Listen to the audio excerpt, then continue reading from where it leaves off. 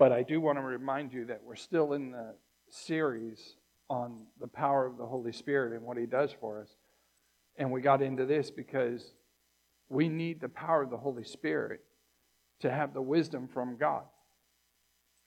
And the last few weeks we've been looking at the fact that there are two kinds of wisdom. There's the wisdom of the world, there's the wisdom of the flesh, of the natural, but there's the wisdom of God, there's the wisdom of heaven. And so we want to tap into the wisdom of God, not neglecting the wisdom of this world, because we're down here, we're living in it, so we have to have a knowledge of it. But it's not to be our sole source of knowledge. And our primary source of knowledge needs to be God's Word. And when you get that in line, the rest of everything else will come in line as well. We've been looking at Acts chapter 1, verse 8, and it says, "But you will receive power when the Holy Spirit has come upon you, and you will be my witnesses in Jerusalem and in all Judea and Samaria and to the end of the earth."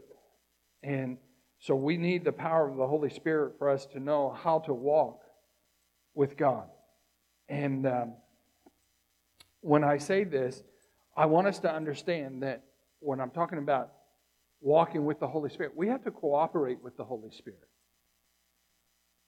And we have to be intentional to be with the Holy Spirit. And we have to pursue the wisdom that comes from God. If you think that God is just obligated to download it to you, He's not. It's for those who are wanting it and those who will pursue it. And I'm telling you, the Holy Spirit will help you to pursue the wisdom of God if you want it. And, you know, sometimes we think that, well, we're born again and that means we can walk in the wisdom of God. No, that's just the beginning of walking in the wisdom of God. Because when you become born again, you're as an infant. You're as a babe. And so you have to grow. And to grow in your faith, you have to grow in your wisdom from God. And so we won't walk in the wisdom of God until we give ourselves to the Holy Spirit and to the pursuing of God's Word. In 1 Corinthians chapter 2, we've looked at this as well. Verse 14 says, "The natural person does not accept the things of the Spirit of God." I mean, that's plain and simple. And then he goes on, he says, "For they are folly to him, and he is not able to understand them because they are spiritually discerned." And so, without the Holy Spirit, without being born again, we cannot understand the ways of God. We have to be in tune with the Holy Spirit. We're not going to look at it this morning because I think we've looked at it enough, but in James chapter 3, verses 13 to 18, he talks about the two kinds of wisdom.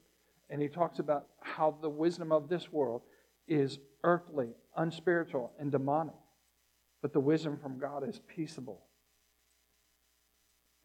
And so, James does describe the natural wisdom producing bitter jealousy or envy and selfish ambition. And it gets progressively worse when you look at the progression that James makes. Earthly, unspiritual, demonic. But I've tried to say this in the past, but I want to make sure that we're clear on this as well. Your sin life will happen the same way. You will start off with a little bit of sin, but then you will graduate to a greater sin, and you will graduate to even greater sin. There's a progression. If you think that you're going to sin and you're going to go against God's Word, and that's the only thing that you're going to go against it on, you're crazy. You're fooling yourself. Because the enemy, if he has lied to you and gotten you to sin in this area, there's other areas that he has lined up for you. And you will say yes to them until you come back to God.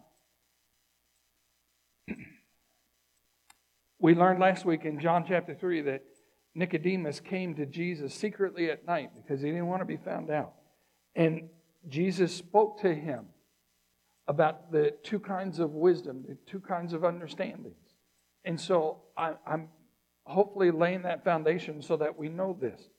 And then we've looked at Genesis chapter 4 where Cain gave into his anger towards God and took it out on his brother Abel and killed him.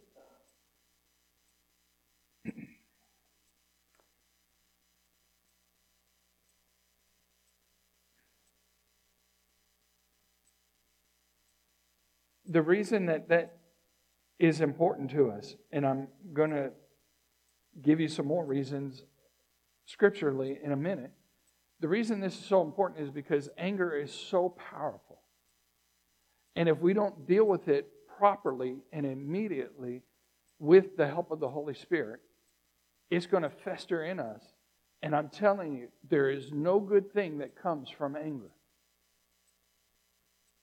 There is no good thing that comes from anger. And so we have to, it's our responsibility to keep anger from taking root in our lives. But if it's there, if you were late in being born again, I'm sure that it's there. Then if it's in us, then we have to root it out. We have to get rid of it. We have to cleanse ourselves from it. And, it's our responsibility to do that. God's not going to come and take the anger away from you. We have to do it. Now, He'll help us, but we're the ones that have to do it. And just as God gave Cain an opportunity to repent, God gives us an opportunity to repent as well. If you make mistakes, God is not going to take it and beat us with it. He's going to give us opportunity to repent. He's going to speak to you and He's going to tell you, this is wrong. I need you to repent. And we need to repent. Okay? And if we don't, we have to understand, just as He told Cain, when He gave him that out, He said, sin is crouching at the door, but it's our responsibility to master it. It wants to rule us, but we're the ones who have to rule it. And our anger can be seen in the division and the separation that we leave behind us. You just look at the journey, the path that you've left, and see how much division, how much separation are you causing. And if it's there, realize that's from your anger. It's not from anything else. Now, we can spiritualize it, but I'm telling you, it's anger. Because God is not into separating. And we see that in the life of Cain, that there was a division by death because of the bitter jealousy and envy and selfish ambition that he harbored in his heart. And so if we aren't careful and don't let God shed His light on and in our hearts, we can be very angry at God and yet be peaceful on the outside for a while. And I'm going to share this because, and I've shared it before, but we have enough new people that I can share it. Our anger can be passive.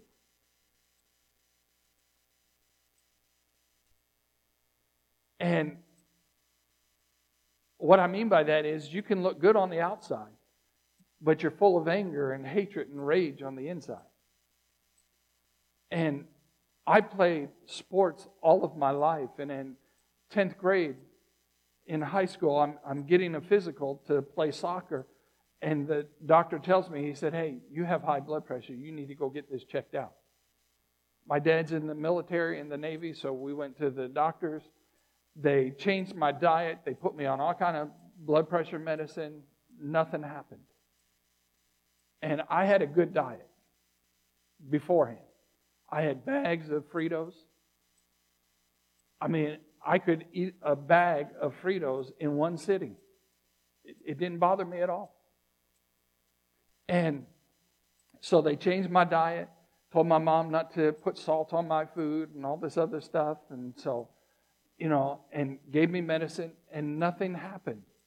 And then when I was a senior in high school, I came to know the Lord. And so at that point, my blood pressure came down a little bit.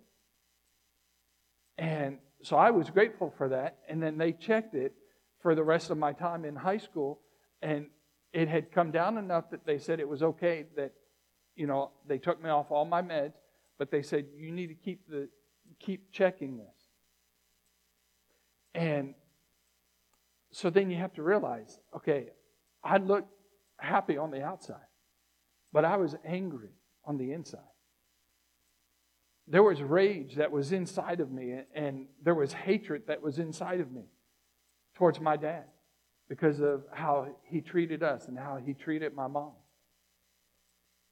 And after I came to know the Lord, my blood pressure went down, but I still checked it. And then, when I was a junior in college at Virginia Tech, which, by the way, they won yesterday. Now, that's a rarity, but at least they won. And thank you, Larry Lathrop, for supporting the Hokies, too. Even when he's down in Florida, he lets me know how well they're doing. But I'm at Virginia Tech, and the Lord tells me, you need to write your dad a letter. Now, he tells me this because I'm reading the Scripture, I'm studying the Scripture, and it says that as you forgive others, that's how your Heavenly Father is going to forgive you. And so I'm like, whoo, okay, God, we have to put this on pause then, because I'm in trouble. Because if you forgive me like I forgive my dad, then I'm not forgiven. And I didn't want his anger to be towards me. I didn't want his wrath to be towards me. And so I was like, okay, God. I said, I'm going to repent of that. And I did. And I confessed it and asked for forgiveness. And I said, God, I'll do whatever you want me to do. He said, good. Write your dad a letter and apologize. So I did. Do you know that my blood pressure came down to normal? I'm telling you, we can be passive. We can look good on the outside. But it's what's on the inside that God is after. And we can fool people as well. And you have to realize that I was athletic at the time too. There was no reason that I should have high blood pressure. Especially after the diet. The change of the diet, I should say.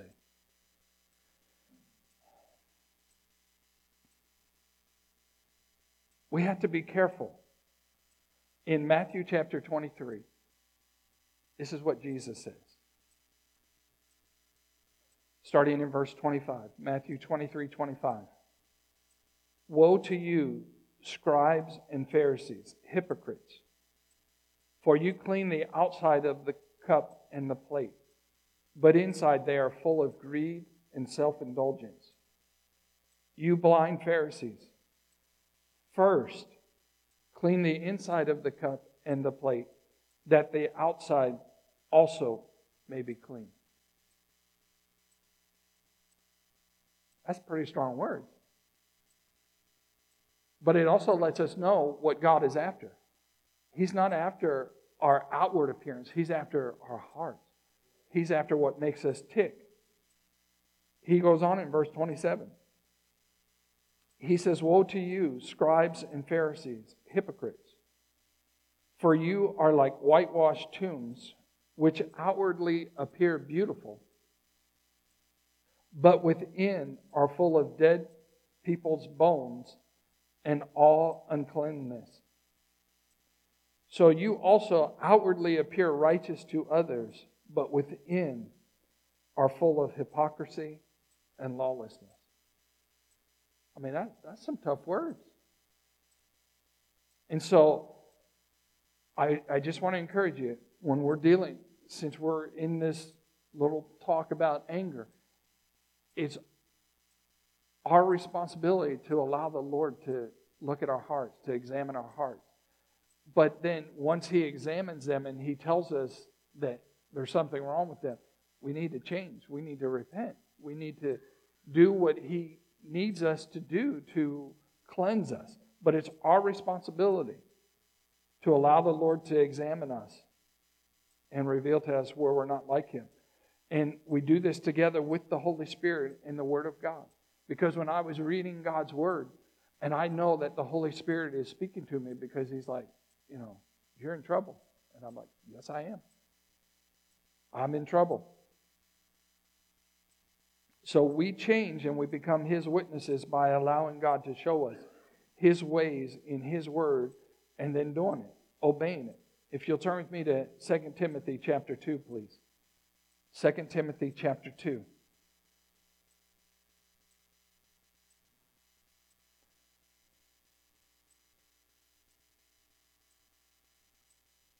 Paul is writing this, but he must have known about Matthew.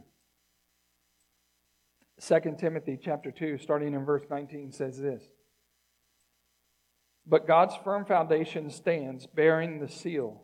The Lord knows those who are His. And, everybody say and.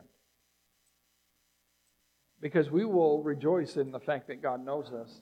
And He, but there's an and there. And let everyone who names the name of the Lord depart from iniquity. Now, in a great house, there are not only vessels of gold and silver, but also of wood and clay, some for honorable use, some for dishonorable. Therefore, everybody say therefore. If anyone, are you an if anyone? Yes, you are. If anyone cleanses himself from what is dishonorable, he will be a vessel for honorable use, set apart as holy. Okay, it's our responsibility to do this. If anyone will do this, this is what's going to happen to us. Set apart as holy, useful to the master of the house, ready for every good work. So this is what God is calling us to. He's calling us to be changed. And we have to have the Word of God working in our lives. We have to be willing to obey the Holy Spirit when He speaks to us. And together, that's when we're going to be changed. We can't do it on our own. We need the power of the Holy Spirit in our lives to change. Because God sees the real us. We can put a mask on and look good on the outside, but God sees the real us. He knows our hearts. He knows our hearts better than we know our own hearts. That's why it's so important that we ask Him. And then let's continue in this in 2 Timothy chapter 2 in verse 22. So we just finished 21. So this is what it looks like. If you're going to put these verses that we just read into practice, this is what it looks like in verse 22. So flee youthful passions and pursue righteousness, faith, love, and peace, along with those who call on the Lord from a pure heart. Have nothing to do with foolish, ignorant controversies. You know that they breed quarrels. Okay, so he's talking about worldly wisdom. Verse 24, and the Lord's servant must not be quarrelsome, but kind to everyone, able to teach, patiently enduring evil, correcting his opponents with gentleness. God may perhaps grant them repentance, leading to a knowledge of the truth, and they may come to their senses and escape from the snare of the devil after being captured by him to do his will. And so I just want to encourage you with this. This is our responsibility. We have to do this. We have to allow the Lord to do this. But we need the Holy Spirit in our lives. Not just to know that we're born again and on our way to heaven, but to be transformed into His witnesses while we wait down here, before we go to heaven.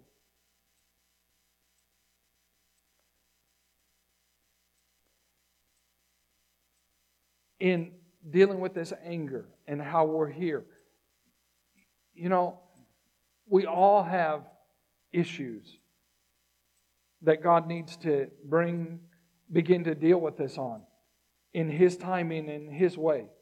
But it's our responsibility to stay true to Him and stay in tune with Him and what He wants to do in us, and then to allow Him to do that in us so that the Holy Spirit can bring us into a place of freedom.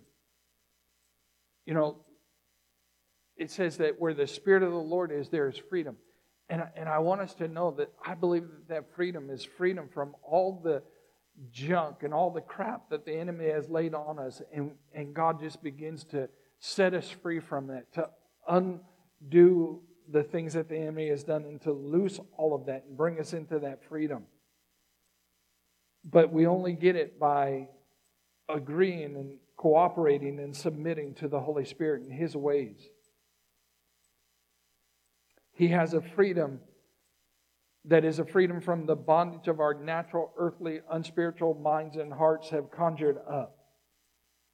And since we have found our way here talking about anger, when we walk in our natural understanding in the flesh realm, I want to finish reminding us that God takes anger very seriously. He mentioned it in Matthew chapter 23. We see it in Genesis with Cain. God's given him a way out. He takes anger very seriously. And I believe that part of the reason he does that is because he knows how detrimental the power of anger is in our lives. And it starts with being angry at God first, just like it was with Cain. But then it works its way out, either outside to other people in us and defiles many, or it wreaks havoc on us inwardly, in our physical bodies, and causes problems. And when we allow that anger to fester, it's going to defile many. And we have to be paying close attention to that. Our anger will make its way out into those in our lives or deeper into our own lives. It will. You can't think that you're going to harbor anger in your heart and it's not going to affect anybody. It will. And we foster anger when we deem that God is unfair. And then we begin to hold bitter jealousy or bitter envy and selfish ambition in our hearts. If you'll turn with me to Genesis chapter 5, please.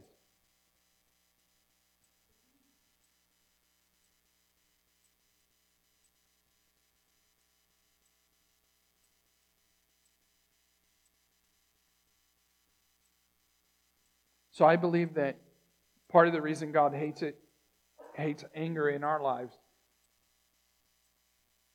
is because of what it does in our lives.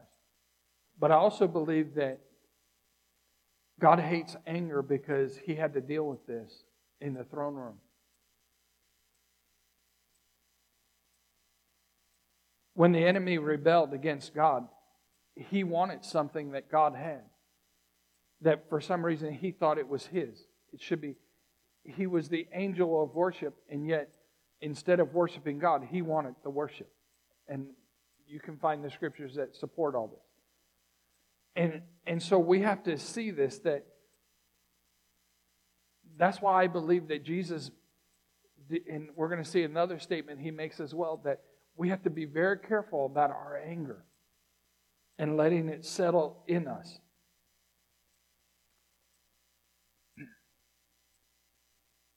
That's why it's so important for us to take inventory of our lives. Don't let anger fester in you. Whatever you're angry about, let it go. Give it to God. Now, I realize it's going to be a process, but begin that process. You're going to have to repent. I understand that. Repent. You know, I used to struggle with Father's Day, my dad's birthday, Christmas time, my birthday, because of how he acted on all of our birthdays. I used to struggle with that. And then when those days would come up, even though I had forgiven my father, those days would come up and all of those feelings would come. And then I would be like, God, what? I thought I forgave him. And he said, you did, but now you got to talk to your emotions. And so I began to take authority over my emotions, and I would declare over, and it wasn't just my dad, whatever I needed to deal with.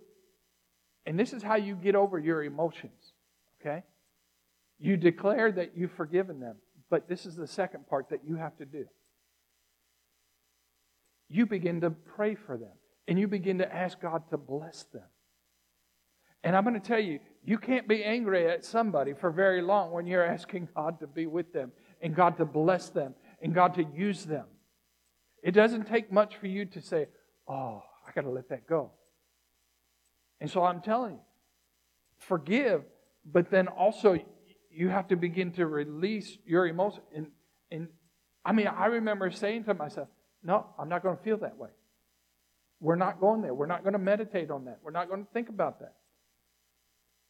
And then you start praying for them. Whew. It'll undo you. Genesis chapter 6. I don't know how to begin this, but we're just going to jump into it, okay? You guys are studious enough, you'll go back and you'll read this.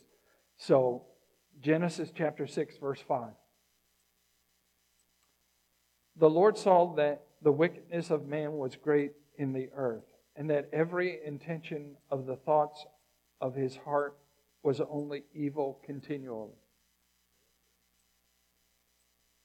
I mean, that alone is a strong statement. That's strong. Every intention of the thoughts of his heart was only evil continually.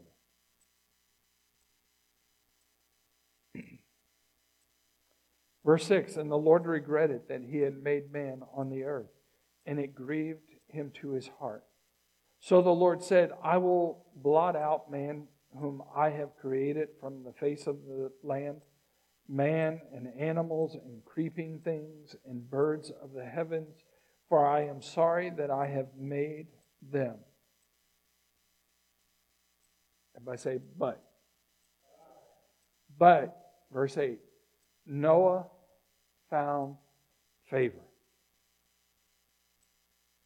in the eyes of the Lord.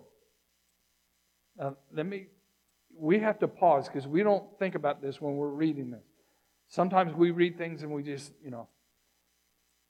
okay, there's nothing but wickedness on the face of the earth. Okay? But it says, but Noah found favor with God. So I'm here to tell you, if you think that you can't live a righteous life in this world, you can. It takes a lot of work, but you can do it. It doesn't matter what is going on around you. What really matters is what's going on inside of you. How willing are you to allow the Holy Spirit to work in you and to lead you according to God's Word? So verse 8 says, but Noah found favor in the eyes of the Lord. Verse 9, these are the generations of Noah. Noah was a righteous man. When was he righteous? He was righteous when all hell was breaking loose on the face of the earth, when there was nothing but evil continually. Noah was a righteous man, blameless. In his generation, Noah walked with God.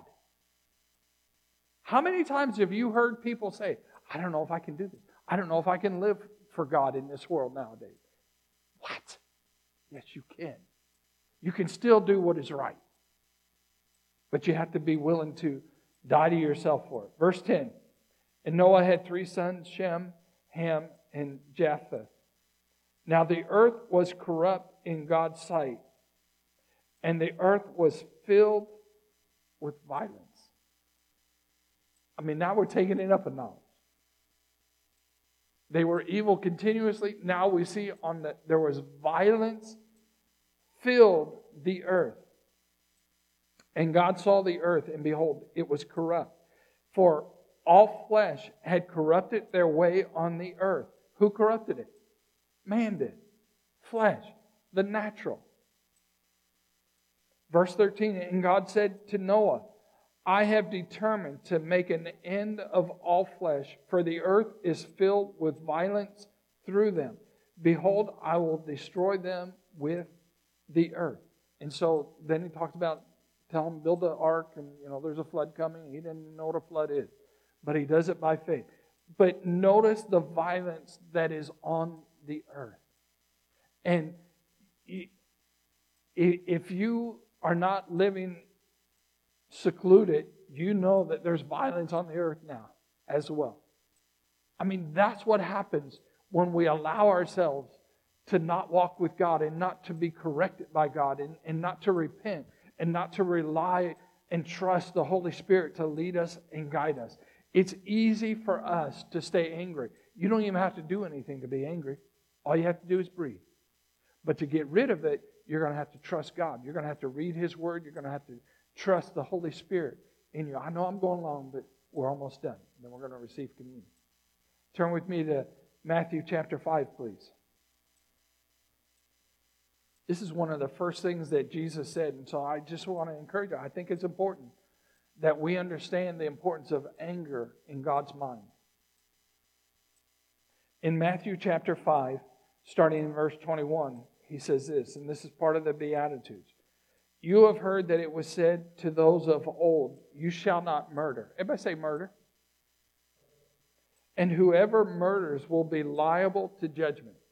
Okay, so now he's talking about murder, and he's talking about judgment. Okay? And he says, this is what you've heard. Verse 22. But I say to you that if anyone is angry with his brother, say that with me, angry with his brother. This is what will happen. Will be liable of judgment. Same thing. He's putting anger and murder in the same category. And we're going to sit here and we're going to think, well, I can be angry.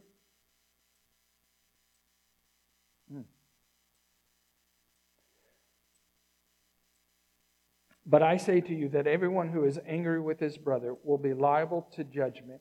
Whoever insults his brother will be liable to the council. And whoever says you fool will be liable to the hell of fire. I got to tell you, Jesus takes anger seriously. God does. Let it go. Make a commitment today that whatever it takes, say, Lord, whatever it takes, I'm going to give you my anger. I'm going to give you the anger that I'm angry with you at. But I'm going to let the others free as well. And when you set them free, you're really setting yourself free. You're not in bondage to them anymore. You're not going to allow their thoughts to bombard your thoughts. And you're going to find out that they're not thinking of you anymore.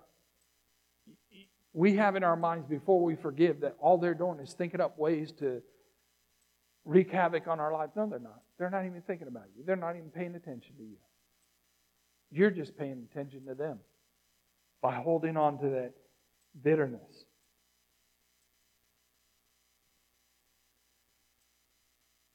We're going to close with this and then we'll receive communion. Ephesians chapter 2, verses 26 and 27. And it says this in Ephesians 4:26. Be angry and do not sin.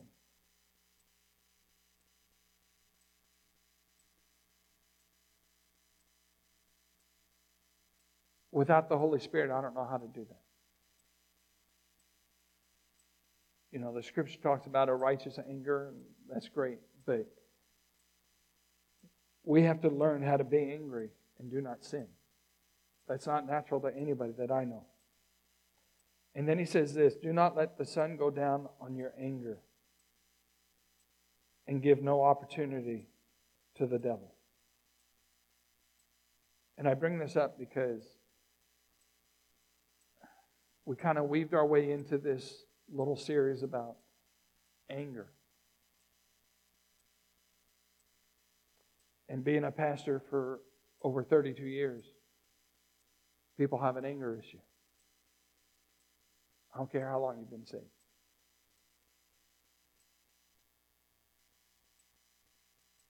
It's like forgiveness. It needs to be spoken of on a regular basis because we need to remind ourselves of the blessing of forgiving others.